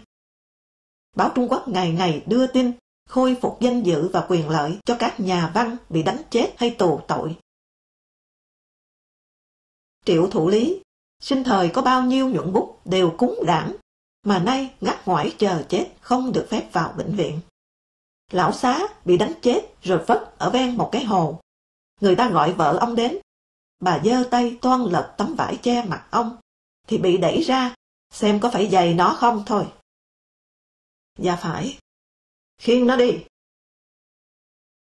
Hơn các văn nghệ sĩ khác, Tào Ngu được ở lại đơn vị quen thuộc của ông, gác cửa và lau chùi quét dọn cái nhà hát, phận diễn Lôi Vũ và Nhật Xuất. Đinh Linh hơn 20 năm cải tạo mịt mù, rồi được tha, rồi nằm ngoài bệnh viện, rồi đi thăm Mỹ. Lúc ấy, bên đó, đảng bồi dưỡng cán bộ cao cấp bằng cách cho sang chơi Hoa Kỳ. Mở ngoặt, Việt Nam thì lão thành cách mạng được đến thăm quê hương Lenin, đóng ngoặt. Cùng Ngải Thanh, nhà thơ nổi tiếng nhất nhì Trung Quốc cận đại. Hồ Phong, tù lưu cữu vì chống Mao chủ tịch, mở ngoặt, và đầu độc Trần Dần thành nhân văn, đóng ngoặt. Được minh oan, ra làm cố vấn Bộ Văn hóa. Tiền bồi thường danh dự cùng lương truy lĩnh quá là nhiều. Những bài báo khiến tôi vừa đọc vừa cay mắt. Sáng hôm đọc tin Hồ Phong nhận vô số kể tiền bồi thường danh dự, tôi đến Trần Dần. Giống thần hổ thờ trong xó tối, Dần đang ngồi lặng như tờ ở góc tường. Này, tôi nói, cách mạng lẫn phản động Việt Nam đều nhất nhất học Trung Quốc. Cậu học Hồ Phong đấy. Thế nhưng nay Hồ Phong được chiêu tuyết, thì cậu lại không được cho học theo. Quyết đánh cho nhân cách mất đến cả lai quần, thì sao biết học cái tử tế? Dần hỏi. Trở lại sửa sai long trời lỡ đất của đặng. Về kinh tế, giai cấp tư sản bị cải tạo nói chung đều được bồi hoàn. Đại tư sản Vinh Nghị Nhân được mời ra làm một tổ chức tiền thân của Sở Chứng khoán Thượng Hải. Khách sạn Ái Quần 10 mấy tầng tôi đã ở tại Quảng Châu, về lại tay con gái chủ cũ. Nhà nước đã chi 300 triệu nhân dân tệ để tu sửa, nhưng không đòi lại, coi là tiền thuê của gia đình bấy lâu. Lúc ấy, tôi vẫn chưa hiểu rằng đặng có cho Châu về hợp phố, nghĩa là sòng phẳng minh bạch nhận sai xin sửa và công nhận quyền sở hữu tư nhân như thế giới yêu cầu, thì Hoa Kiều cùng tư bản lớn nước ngoài mới tin cậy mà ào ào rót đô la vào. Đặng có minh oan xóa án chính trị, thì trí thức Hoa Kiều mới rầm rầm hiến kế góp tài. Đúng là có một thứ cộng sản mang màu sắc Trung Quốc, nghĩa là mượn quy luật kinh tế tư bản, riêng một góc trời, không đấu tranh giai cấp, không đàn đúng phe để đánh đế quốc tư bản, mà trái lại còn dựa hết lòng vào chúng. Time đăng ảnh đường bên Thượng Hải, ban đêm đỏ rực chữ Coca-Cola trên đỉnh một dãy cột đèn dài dặt, và chú thích Đông Phương lại hồng. Đông Phương hồng là bài hát ca ngợi Mao Trạch Đông. Coca-Cola với âm Trung Quốc khả khẩu khả lạc. Hợp miệng thì được vui. Đã đỏ chói chang, sánh vai cùng Hồng với Mao Trạch Đông luôn. Năm 1978, Đặng Tiểu Bình mở một cuộc hội nghị trí thức toàn quốc. Mời hơn 80 giáo sư, nhà khoa học Mỹ gốc Hoa, nhiều người là chủ nhiệm khoa của các đại học Mỹ. Đặng lên tự phê bình cái sai căn bản của Đảng là coi thường trí thức. Từ nay, sửa, coi trí thức là trong giai cấp công nhân, lãnh đạo đất nước. Mở ngoặt, nhờ đó Việt Nam sẽ có tam chế mới là công, nông, trí. Và 2007, Bắc Kinh đề ra tam nông, nông nghiệp, nông thôn, nông dân. Việt Cộng cũng tam nông luôn. Nhưng tam tài của Pháp và tam vạch của Sài Gòn thì hê đứt. Đóng ngoặt. Nhận thấy đối nội của Đặng hay, nhưng tôi vẫn có chút ngờ. Vì đối sách với Liên Xô của Đặng có thể hữu hảo với Mỹ, tốt lắm, tôi hoan nghênh. Nhưng sao lại cứ phải công kích Liên Xô? Tôi không hiểu, có làm thế, Đặng mới triệt được nọc bạo lực truyền thống ở trong đảng ông. Mới khiến thế giới tin rằng ông đích thực là thứ cộng sản văn minh, hòa nhã, không đấu tranh giai cấp, khác với đế xã Liên Xô và tiểu bá Việt Nam. Mà ngày nay Bắc Kinh kịch liệt lên án hàng ngày. Tôi càng không hiểu ông chủ trương thu mình lại để chờ ngày đủ nanh vuốt, sẽ vồ. Vồ ai? Việt Nam đầu tiên. Đặng rất hận mà. Gặp Phó Tổng thống Mỹ Mondale cùng Richard Holbrooke, Đặng bắt Mỹ cẩn thận với Việt Nam, vì Việt Nam bội bạc, Chúa thay thầy đổi bạn. Đặng báo trước Tổng thống Jimmy Carter là sắp cho Việt Nam bài học. Carter đã can Trung Quốc đừng đánh Việt Nam. Hay nhất là ép Việt Nam rút khỏi Campuchia, chứ không xúi thêm vào để đục nước béo cò. Đặng chết, Holbrooke viết một bài về Đặng, có nhắc đến chuyện này. Khi Trung Quốc đánh sang 6 tỉnh biên giới 1979, tôi ngờ có lẽ Bắc Kinh muốn qua đó thanh minh với Mỹ rằng Bắc Kinh không xui Hà Nội xé Hiệp định Paris, vi phạm lời Mao cam kết ngừng can thiệp vào Đông Nam Á. Cho đến khi nghe Hoàng Tú nói, thì tôi bắt đầu nhận ra vấn đề hơn. Hoàng Tú kể với tôi rằng, đang là đại sứ Việt Nam ở Cộng hòa Dân chủ Đức thì giải phóng miền Nam, anh phải chiêu đãi mừng. Khi anh đến mời đại sứ Trung Quốc nâng cốc, thì ông ta vờ không thấy, quay đi. Tú bèn đến mời đại sứ Bắc Triều Tiên. Ông này trước khi quay đi còn gõ gót giày đánh cốt như nhà binh vậy. Nghe nói đại sứ Trung Quốc ở Hà Nội không dự chiêu đãi, còn bắn tin các ông giải phóng nước người khác thì sao lại mừng nhỉ? Thảo nào báo Việt Nam vẽ Đặng là chú lùn, đội mũ cao bồi, đeo súng lục ổ quay, nịnh hót, bợ đỡ Mỹ. Không thấy Bắc Kinh nhận ra sớm rằng muốn giàu có là phải dựa vào Mỹ. Mỹ là khoa học hiện đại, Mỹ là một kho khôn, kho tiền, kho tài. Lúc ấy ai, cả tôi, tin là Mỹ sẽ giúp cho Trung Quốc vọt lên nhanh đến thế. Nhờ Đảng ta bịt kín thông tin, dân không biết đổi mới đi hai chân là vở sáng tạo độc đáo của Đảng. Cũng không biết năm 1990, lãnh đạo Đảng sang Thành Đô đã đề nghị kẻ thù bị bêu vào hiến pháp cho sống lại thời hai anh em một lòng đánh cọp giấy, hay là quay về vở phên dậu quen thuộc cũ, để hy vọng giữ cái ghế đặc quyền của Đảng được vững chắc. Mở ngoặt, hiến pháp 1990 ghi Trung Quốc là kẻ thù truyền kiếp của Việt Nam. Đóng ngoặt. Kiều Đệ, thương binh, trưởng thư viện. Một hôm, hỏi sao tôi lại nói môi răng là quan hệ thiên triều hầu quốc. Đúng, tôi nói, thiên triều cần phên dậu che chắn. Đây thì gọi là tiền đồn. Anh nhìn tôi, bán tín bán nghi. Cuối cùng, khẽ hỏi, thế Nhật có là môi răng không? Có, cả Nhật, Cao Ly. Nhưng Nhật nó đi viện thẩm mỹ gắn lưỡi lê vào môi, rồi quay lại xâm lược. Ta thì tưởng giữ được hàm răng đen là thắng nó rồi. Chương 3. Trước đóng tin học là báo Trung Quốc thời Đặng hạ Mao và khai phóng, cải cách. Tôi bảo Kiều Đệ rằng tôi sẽ dịch và đánh máy làm tài liệu những cái quan trọng của Nhân dân Nhật báo. Một việc quá hay và bổ ích. Họ phê phán, chế nhạo những cái hiện thịnh hành ở ta, do bao nhiêu năm nhất nhất làm theo Kim Chỉ Nam. giống với ta đến mức ở cuối mỗi bài hay tin dịch xong, tôi không thể không bình một lời.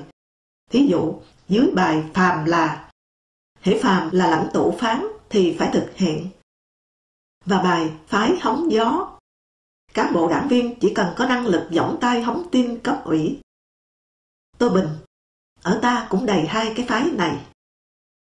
Hay ở bài phê phán thoái biệp dân bằng bày hàng mẫu không bán, thì tôi thánh thán. Có lẽ học bạn dữ nhất là cái thuật lòe dân. Trò lòe này nay vẫn giữ bền, không suy xuyển, khiết thật. Từ 1966, học Bắc Kinh, các cửa hàng bách hóa to nhỏ khắp miền Bắc đều trưng biển hàng mẫu không bán. Nhưng áp dụng vào thực tiễn Việt Nam nên đã cho thêm vào cạnh nó một cái biển nữa, đề không có gì quý hơn độc lập tự do. Một cái thẳng thừng nói không để bán, một cái cho xem thoải mái như cho mua, nhưng cấm mang về dùng. Mỗi quầy kính nguy nga của bách hóa mạng hàng bài đầy biển hai khẩu hiệu kia. Nếu đi ô tô nhanh quá sẽ dễ đọc lầm thành tự do hàng mẫu không bán. Kiều Đệ bảo tôi Hoàng Tùng cần một bản. Sau vài ngày, Hoàng Tùng phán, của người ta thế nào cứ để nguyên, không bàn thối. Thánh thán tôi đành thôi. Đặng Tiểu Bình lên, dư luận có vẻ hoan nghênh. Một buổi họp toàn cơ quan, Hoàng Tùng lên nói, tình hình cách mạng nước ta chưa bao giờ thuận lợi như bây giờ. Vì Khơ và Mao, hai đầu sỏ cách mạng đều đã chết. Nay cụ Đặng bên kia lên, làm cái sư. Mở ngoặc, shi, thực sự cầu thị, thực tiễn là thước đo chân lý. Đóng ngoặc. Trung Quốc nay đã lại như ta, tiền đồ cách mạng sáng sủa lắm rồi. Đang trơ trọi, đảng rất cần trụ cột ý hệ. Ông anh sát đất mà như ta thì nhất. Biết cụ Đặng giống ta là ý của Lê Duẩn. Mở ngoặc. Vì Hoàng Tùng rất nhanh nhạy tán phát ý tổng bí thư, được tiếng là nhiều sáng tạo. Đóng ngoặc. Tôi ngồi tiếp dưới cùng, gọi to lên, phát âm sai. Tất cả hội trường quay lại, mặt mày hoặc căm tức hoặc khó chịu. Tôi đã phá mất giấc mộng vàng. Cụ Đặng giống ta thì đại phúc cho cách mạng và mừng quá đi chứ. Nhìn những bộ mặt giận dữ. Mở ngoặc. Đỏ gay gắt là của Đặng ha, còn phẫn nộ thêm phần nhớn nhát an ninh đâu nhỉ là của Hữu Thọ. Đóng ngoặc. Tôi rất ngạc nhiên. Sao người ta cần đầu tàu thế? Cần được phê ma túy thế? Mới hôm nào, cũng tại hội trường này, Hoàng Tùng nói, hôm qua anh Duẩn bảo tôi, rồi đây Mỹ bồi thường 3-4 tỷ đô la hàng hóa, thì không biết lấy kho nào ra mà chấp cho xuể đây. Tôi đã quân sư ngay. Mỗi cơ quan cắt đi một nửa quân số, để làm có mỗi việc là ngày đêm thay phiên nhau nằm hè, coi hàng Mỹ bồi thường. Vỉa hè ở ta là địa điểm chiến lược. Tôi hỏi mọi người ở đây, Quang Trung đại thắng nhà Thanh, mà vẫn phải làm tượng vàng cống nó, đúng không? Vậy thời nào nhận tượng vàng Mỹ cống như thời Lê Duẩn? Tính bốc đồng một lần, làm tôi tiến thoái đều kẹt, và rồi giật mình. Hôm ấy, Lê Duẩn đến báo nói chuyện đại thắng Mỹ. Toàn cơ quan dồn hết cả lên mấy hàng ghế đầu, để được nhìn cho tỏ vị anh hùng thắng Mỹ. Cả một nửa trên hội trường chợt biếu vào nhau như sung. Nửa dưới đến 7-8 mét hoàn toàn vắng tanh. Lê Duẩn nói được vài phút, tôi lách ra đi xuống hàng ghế cuối cùng. Vừa đứng đặt tay lên lưng ghế thì thấy luôn 3 thanh niên quần kaki vàng, sơ mi trắng, đến ốp ở hai bên và khép lại ở sau lưng. Gây rồi, tôi tự nhủ. Nhưng đành ở đó, quay về còn thối nữa. Suốt buổi là tiếng hò reo, tiếng vỗ tay. Diễn vả nói gì tôi không nghe, chỉ thấy nặng trịch bốn bề. Rồi nhẹ người khi Lê Duẩn nói xong, tất cả lại ầm ầm kéo theo sau ông ra đứng đầy ở góc cây đa chụp ảnh. Tôi len lách vì người chờ chụp ảnh với Lê Duẩn quá đông. Ra cổng, đến với hồ Gươm, và gió bỗng như thì thầm. Này, anh bồng bột đến độ liều lĩnh đấy. Thì anh vừa cố tạo nên khoảng cách lù với Lê Duẩn đó. Anh im, nhưng ầm ĩ ra mặt, không tán thành chiến thắng vĩ đại của đảng. À, anh đã nhận ra chưa? Phải nhận rằng, đến lúc ấy tôi mới thấy rợn. Thế nào an ninh chả điều tra? Họ sẽ kết luận sao? Cuối cùng, tặc lưỡi. Được cái hồ giống như đàn bà, có sức làm ta chìm đắm ngay vào đó. Sáng sau, xem báo, thấy chạy gần hết phần tư trang nhất. Một ảnh toàn bộ quan viên báo chụp với Lê Dũng. THT vốn đến báo quân đội để chống xét lại, rồi bị Chu Huy Mân cho về cục xuất bản. Nhưng Tố Hữu, Hoàng Tùng đã kéo sang báo đảng thành đầu trò ở đây. Tay cấp một quyển sách lớn, có lẽ một cụ kinh điển nào, anh vừa chạy vào thư viện mượn làm đạo cụ diễn xuất. Đầu thì ngã hẳn vào tổng bí thư, cười sung sướng. Khuôn, thanh niên xung phong bị bom vùi méo mặt, hiện đánh máy ở báo. Hỏi sao không thấy tôi? Tớ để ria không được phép chụp hình. Nói thế chứ biết nói sao. Khuôn tin thật. Hôm nọ công an đến báo chụp ảnh làm chứng minh nhân dân. Tôi chụp xong đến Chính Yên. Anh vừa ngồi xuống ghế thì anh công an khẽ nói thầm vào tai anh và anh đứng lên ra ngoài. Lát sau quay vào. Sau đó có cả Khuôn ở đó. Chính Yên bảo tôi, họ bắt tớ cạo râu. Tớ hỏi thế Trần Đỉnh sao không cạo? Thì họ nói Đỉnh là người ngoài đảng. Tôi nghĩ vậy là trong danh sách những người chụp ảnh sáng nay có ghi rõ lai lịch tôi. Không chừng trong chứng minh nhân dân cũng có mã số phân biệt công dân đen, công dân đỏ. Có bị cấm để râu ria thời gian ấy. Học tập nóng hổi Hồng Vệ Binh, thẳng tay trị râu ria, tóc dài, quần loe ngay từ 1967. Taliban ở Afghanistan bắt quần áo và râu tóc phải lòe xòe. Nhưng Hồng Vệ Binh và thanh niên cờ đỏ Việt Nam lại bắt gọn, cọc. Tuy vậy, giống nhau, đều bằng đàn áp, cưỡng bắt. Tôn Thất Thành, con trai nhà giáo Tôn Thất Bình, bị giết cùng với bố vợ là Phạm Quỳnh. Có hôm, họp cơ quan, ngồi cạnh tôi, đã nói, râu tóc anh thế này, người ta coi là khiêu khích đấy. Lúc ấy, hai trí thức Việt kiều được trọng vọng mời về nước đều gặp vạ quần loe. Tạ Thị Thủy, người phụ nữ Việt Nam hiếm hoi lọt vào Đại học Bách khoa Pháp. Nhân dịp đi Bắc Kinh dự hội nghị các nhà giáo Đại học Bách khoa, rồi ngỏ ý tiện dịp xin về nước. Trí thức được Bắc Kinh mời thì đắt giá quá. Ta bèn nhận lời nhưng chỉ cho danh nghĩa là bạn của cá nhân Tạ Quang Bửu. Mở ngoặt, may mà cùng họ, đóng ngoặt. Thủy về, một hôm đi bờ hồ, chị bị hai thanh niên cười nhăn nhở, sập xèo đánh 4 cánh kéo. Nói, cô em, giơ chân lên, cô em. Thủy ngẩn ra, thì bị nạt luôn. Ngoan cố hả? Nào, giơ chân cho anh cắt, hay là để mất quần? Đang giằng co, chợt hai thanh niên khác đến can. Hai anh cờ đỏ vũ trang bằng kéo, liền sững. Chả mát à? Em gái hả? Hai thanh niên kia chìa ra một thẻ bìa đỏ. Cờ đỏ khiếp thẻ đỏ, cụp vòi luôn. Nghe nói, về khách sạn Kim Liên, Thủy nhảy tưng một cái lên giường cười phá một trận. Một con bọ ngựa sắp xơi chị, thì một con chim sâu đến. Con chim đã theo dõi chị từ hôm chị đặt chân lên mảnh đất tổ quốc thân yêu. Người thứ hai là Nguyễn Thế Học, con trai út Thế Lữ, giáo viên dạy toán ở Pháp. Để tỏ ra coi trọng trí thức Việt kiều, nhà nước mời Học và Thảo vợ anh, cũng giáo viên toán, về nước. Nguyễn Định Nghi cho 2 vé xem kịch ở nhà hát lớn. Học vừa leo lên mấy bậc tam cấp, chìa vé ra, thì liền bị đẩy lùi lại khá thô bạo. Thay quần. Học ngớ ra, cho đến khi nhận câu mắng thứ hai. Về nhà mặc quần khác mà vào, hay là muốn cắt? Cố nhiên, tối ấy, Học không vào nhà hát lớn. Tôi đã bảo Nghi, giá như phát cho mỗi Việt kiều ta mời về một huy hiệu miễn cắt. Có phải gọn hơn không? Sau đó, vợ chồng Học và vợ chồng Nghi cùng Thế Lữ đi Sài Gòn. Hôm họ trở lại Hà Nội, tôi đến ăn cơm gia đình. Nghi bất bình, kể một chuyện, anh nói là kinh khủng. Lên máy bay, nhà Nghi bị tách ra làm hai. Vợ chồng Học ngồi ở một cái bàn có bình hoa ni lông, giáp buồng lái. Còn Thế Lữ và vợ chồng Nghi ngồi bên dưới cùng hành khách. Học đề nghị cho được xuống với bố và anh chị. Chiêu đãi viên không nghe. Đây là chính sách ưu đãi trí thức. Học kêu lên, dạ tôi chỉ là giáo viên toán trung học. Bố tôi, cụ Thế Lữ và anh chị tôi, đạo diễn với nghệ sĩ kịch mới là trí thức ạ. Cụ cưa mãi, cuối cùng học cứ đứng. Đến bước biểu tình đứng thì cục hàng không đành chịu.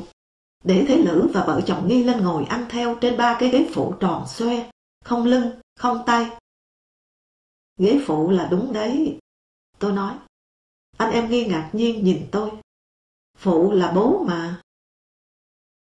Một lần về nước sau này, học bảo tôi, người Mỹ nói, có 2 cái người Mỹ trọng nhất là sinh mạng và tự do, thì người Việt Nam coi khinh nhất.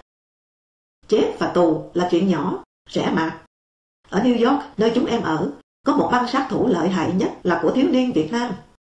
Một người Pháp, bạn nhà giáo với em, hồi ở bờ biển Ngà, sang chơi, nghe tin băng sát thủ này, có hỏi em, phải chăng chiến tranh liên miên đã làm cho người Việt Nam vô cảm với mạng sống? Theo ông, nước trải qua chiến tranh hàng chục năm như Việt Nam, nên có nghiên cứu sâu về hậu quả của chiến tranh ở mặt tâm lý, tâm thần, đặc biệt là ở những người trực tiếp chiến đấu, và như vậy có lợi cho sức khỏe tâm thần của xã hội. Chiến tranh nào, kể cả chính nghĩa, cũng là một vết sẹo lớn. Nhắm mắt với vết sẹo thì nó có thể ngấm ngầm phát triển thành ung thư. Không phải chỉ lính Mỹ sau khi ở Việt Nam về mới tự sát. Nếu nghiên cứu, chắc cũng có thể thấy là đã có những người Việt tự sát vì ân hận đã nổ súng bừa. Chỗ này, ngoài phân tâm học còn cần văn học. Thảo, tức Thảo Nguyên, vợ học, nói, em thấy chiến tranh để lại sự gian dảo, dối trá, đánh du kích thì phát triển cái ấy mà. Nhưng lại có ý cho rằng, văn học cần vũ trang cho dân lòng căm thù và tinh thần bạo lực kiên cường. Nên văn nghệ mới viết, đi đánh Mỹ là ngày hội lớn. Hay, căm thù lại gọi căm thù, máu kêu trả máu, đầu kêu trả đầu. Là quan tếu và thù hận sâu, là 2 con sóng lớn dìu chúng ta đi trên đại dương mà chúng ta cho nổi sóng. Không sợ chiến tranh và không sợ Mỹ đã thành chuẩn đầu bảng của đạo đức cách mạng. Nhưng thay vào đó, có cái sợ thiêng liêng được đảng ra sức bồi dưỡng, phát triển. Sợ đảng trừng trị. Cần bàn sâu hơn về cái sợ mà đảng Cộng sản đã hun đúc nên ở đảng viên, cán bộ, nhân dân. Sức mạnh của đảng dựa trên cái sợ phi nhân này. Vì nó phủ đen ngòm lên cả lãnh tụ. Chương 4. Nguyễn Sinh, tổng biên tập nhà xuất bản Phụ Nữ, bảo tôi cuối 1976. Nghe ông cụ anh trong kia nghèo, mà anh thì cảnh này, tôi muốn giúp anh. Anh viết cho tôi một tiểu thuyết về nông nghiệp, để có tiền tiếp tế cho cụ. Khi tôi bị khai trừ, Nguyễn Sinh ở cùng báo. Một sáng, thấy tôi ra đường hàng trống, anh đi theo rồi nói, anh thế là hết nhục, bọn tôi thì còn. Tôi rất cảm động. Ít lâu sau, cũng ở vỉa hè ấy, Nguyễn Sinh bảo tôi, anh phất cờ, tôi theo với. Tôi đã thầm hỏi là thế nào đây? Rồi Sinh sang phụ trách nhà xuất bản. Ít nhất, Sinh cũng thấy tôi không lộ ra những điều anh đã chọn mặt mà tâm huyết. 2 năm liền, tôi viết 2 truyện vừa về nông nghiệp, và Sinh bảo là còn hơn nhiều cái anh đã in. Sinh cho hay, buổi sáng nhận bản thảo của tôi, thì ngay lập tức A79 hay Cục An ninh Văn hóa đến yêu cầu Sinh nộp giữ nghiên cứu 1 tuần. Tôi bảo Sinh, cần tiền cho bố, tôi toàn nhăn răng cười suốt truyện thôi mà. Quyển thứ 2 đưa cho Sinh xong, tôi vừa bắt tay anh ra về, thì Nguyệt Tú, tổng giám đốc mới của nhà xuất bản, gọi Sinh đến, nói, tại sao anh lại cho phản động cộng tác với nhà ta? Tôi không buồn mà ngạc nhiên. Sao miệng phụ nữ lại thốt ra lời Cục 79 như thế? Ngày nào ở báo Nhân dân, Nguyệt Tú vồn vã với tôi như thế nào? Bảo Lê Quang Đạo mời vợ chồng tôi đến chơi như thế nào? Khẩn khoản như thế nào nhờ tôi phụ đạo cho Lệ em gái Nguyệt Tú về văn học để chuẩn bị thi một cái gì đó quan trọng. Mỗi khi đụng đến những sắp ngựa như thế, tôi lại thấy nổi lên một bộ mặt tôi cần chặn, không cho nhiễm sang tôi. Và nhớ tới câu thơ của Yeats. Tôi đang tìm bộ mặt tôi hẳn có, trước khi thế gian được tạo ra. I am looking for the face I had before the world was made. Nó thế nào tôi không biết, nhưng cứ khát khao. Ra tù lần thứ 2, Hoàng Minh Chính viết đơn tố cáo công an bức hại anh trong tù. Đêm đêm vào đè anh xuống giường, bóp cổ. Anh đưa tôi một bản. Mấy hôm sau, đưa ma bố Vũ Cận. Chính hỏi ý kiến. Tôi nói, tán thành cả. Xong, từ nay nên bỏ các từ ngữ cộng sản. Thí dụ, anh hỏi. Tôi nói, thí dụ, những tên công an. Nên là nhân viên, những người công an. Chính gật, đồng ý. Họ ném đá ta có thể ném trả. Nhưng họ bôi cứt vào đá để ném, thì ta không bôi. Tôi nói, chúng ta phải sạch sẽ hoàn toàn. Một hôm, Hoài, tức Triết, bác sĩ sản khoa, em rể Chính Yên, nhà văn viết Hồ Quỳnh, mừng thượng thọ ngũ tuần đại khánh. Anh mời Nguyễn Sáng, Văn Cao, Đặng Đình Hưng, Chính Yên, Tố Uyên con chim vành khuyên, và tôi. Trà dư, chuyện gẫu, chờ rượu ngâu Phú Lộc Hải Dương sang. Chợt Sáng hỏi, tại sao Táo Quân đủ cả mũ áo lại cởi truồng, đỉnh? Văn Cao tiếp luôn, là symbol, biểu trưng gì thế hả mày? Táo Quân là viên chỉ điểm cài vào từng nhà. Tôi nói, dân sợ, nhưng khinh. Thế là bắt anh ta cởi truồng. Không quần là cốt cho anh ta, mỗi khi cúi xuống tâu, nhìn vào khe đùi hoang dã một vùng, lại giật mình nhớ ra là sự thật trần trụi mới phồn thực. Chúng ta cũng là một Táo Quân của chính chúng ta. Hưng đùa, thảo nào thằng Lê Đạt nói thằng này trí lự. Bạc hết đầu rồi này. Thằng này lẽ ra chưa bạc đầu. Sớm quá. Văn Cao nói. Cũng là chung truyền thống cả thôi. Tự nhiên tôi thấy cần vẽ rõ cái mặt thật của mình. Truyền thống gì ở đây? Sáng hỏi. Một lần Vương Trí Nhàn hỏi, anh có thể nói sơ qua mấy đặc điểm của dân tộc được không? Tôi hỏi, đặc điểm xấu có nghe không? Đặc điểm tốt đảng nắm hết mất cả rồi. Nhàn bảo, anh cứ nói. Bèn nói, dân ta có 3 truyền thống tiêu cực, đúc thành 3 cái mặt trạng tiêu biểu. 1 là trạng lợn. Không học hành gì toàn nói mò, nhưng ngáp phải ruồi mà đúng. Mày nói cụ thể ra đi mày, tại sao lại cho anh Đồ Tể vào vai trạng ngáp ruồi này? Vì chân lý cứ theo cánh ruồi mà bay vào miệng anh ta thật. Và với anh ta, chân lý ngáp ruồi cao nhất cũng chỉ để anh ta en ép cạo lông, moi lòng moi gan thôi. Còn 2 trạng nữa. Anh thứ 2 là trạng Quỳnh. Thuần một võ chế và lỡm. Cũng hay, nhưng hiệu quả vẫn là chúa chết thì trạng cũng toi. Mà võ này đòi lũi giỏi, phủi tay nhạn, không được đàng hoàng cho lắm. Anh này dễ là một trong vài yếu tố làm nên câu trước mặt ông sứ, sau là thằng Ngô. 2 mang mà sống. Còn anh thứ 3 là thằng Bờm, một thứ trạng có thể nói là tổ sư ăn sẵn. Ao sâu cá mè là ngư nghiệp, chăn nuôi lên ngành chính, như nay đang nói đấy. Nhưng anh ta không làm. Chim đồi mồi là gì? Là tiền thân của Disneyland, dịch vụ văn hóa. Nhưng anh ta lắc. 3 bè gỗ liêm, vừa lâm nghiệp vừa thương nghiệp. Đúng không? Anh cũng khinh tái. Còn tại sao tài sản của trạng Bờm lại là quạt mo? Vì công cụ đổi được lấy mọi tài sản quý hóa. Cái bảo bối quý nhất này cứ quơ tay là có. Giá thành của nó ngang với công cụ cọng cỏ mà Hắc Tinh Tinh cầm chọc vào lỗ mối, câu mối lên ăn.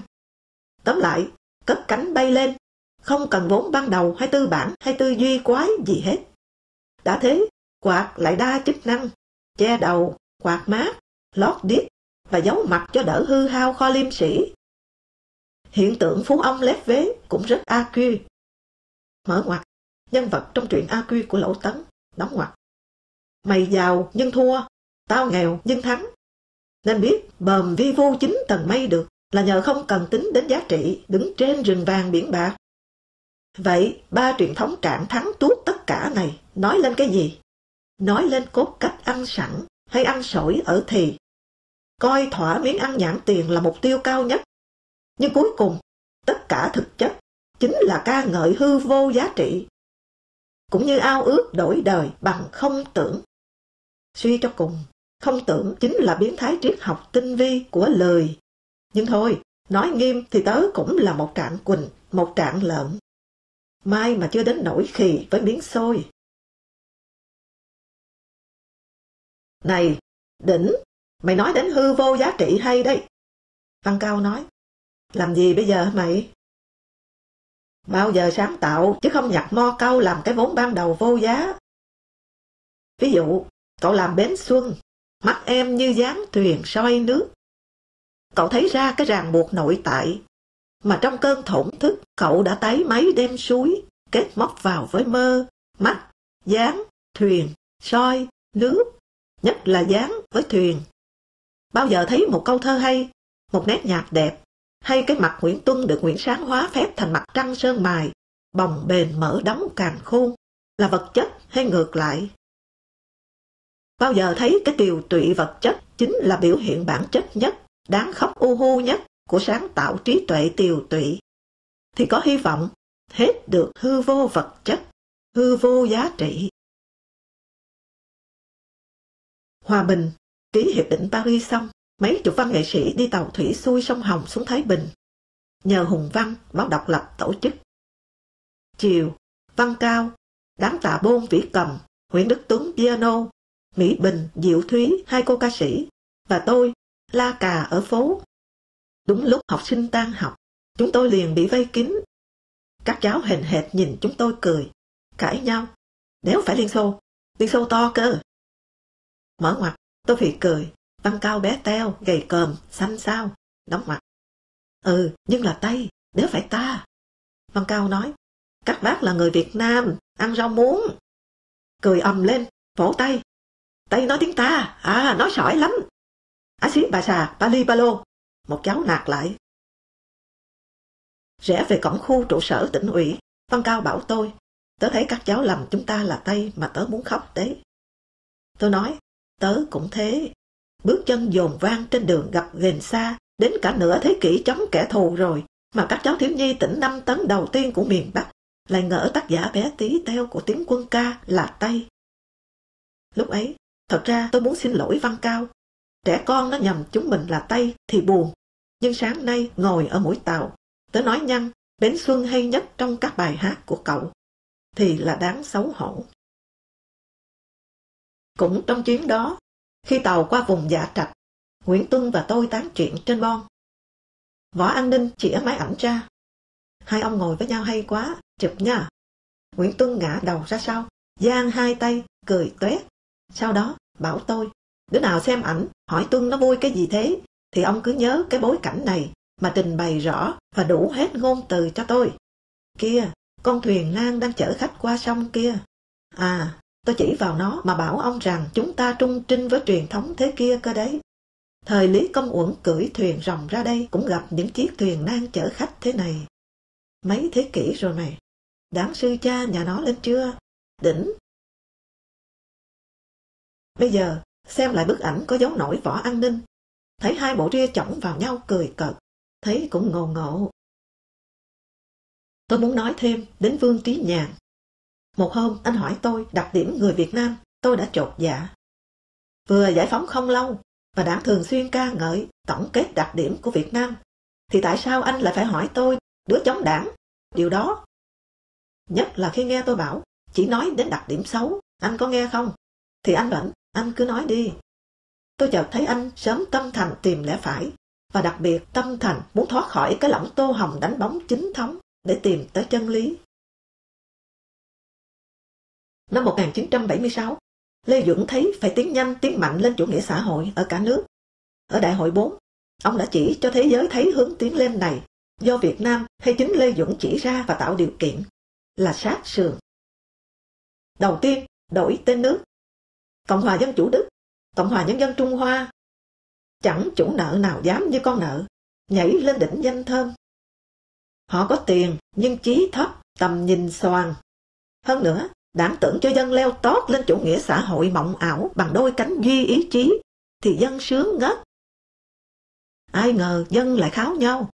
Mới Dân chủ Cộng hòa đã chổng mông gào khổ, thì tống thêm anh vô tư hữu này nữa vào, sẽ càng khốn nạn.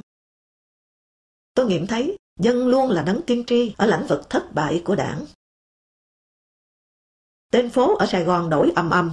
Không có gì quý hơn độc lập tự do, Nhưng độc lập tên dinh và tự do tên đường phải cho biến. Độc lập sao bằng thống nhất, tự do sao bằng đồng khởi.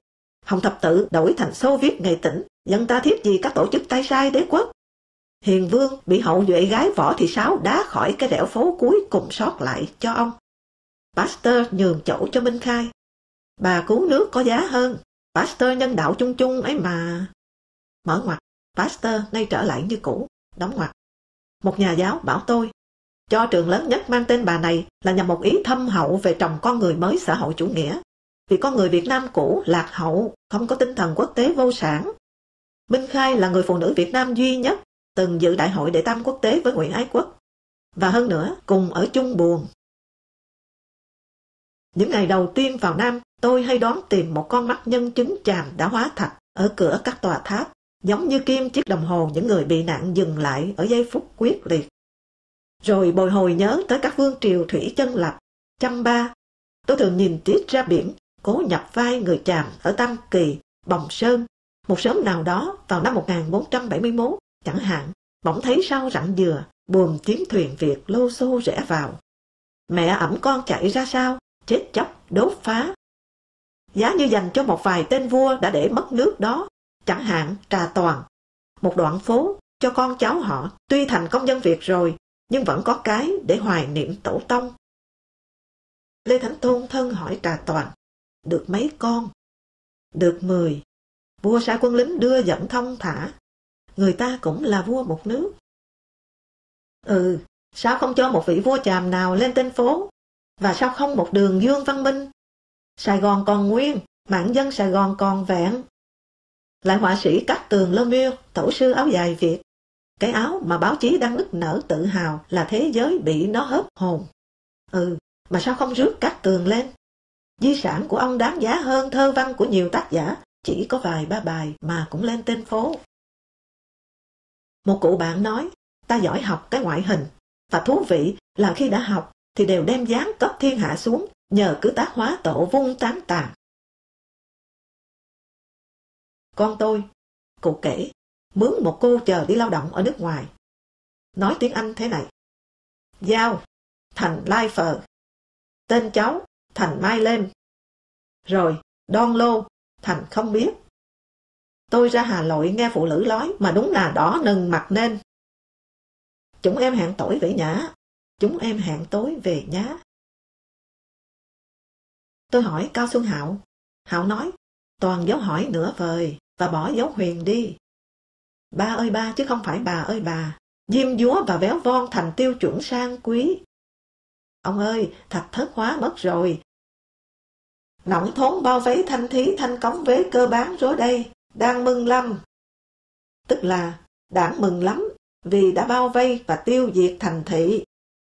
Nông thôn bao vây thành thị, thành công về cơ bản rồi đấy, đảng mừng lắm.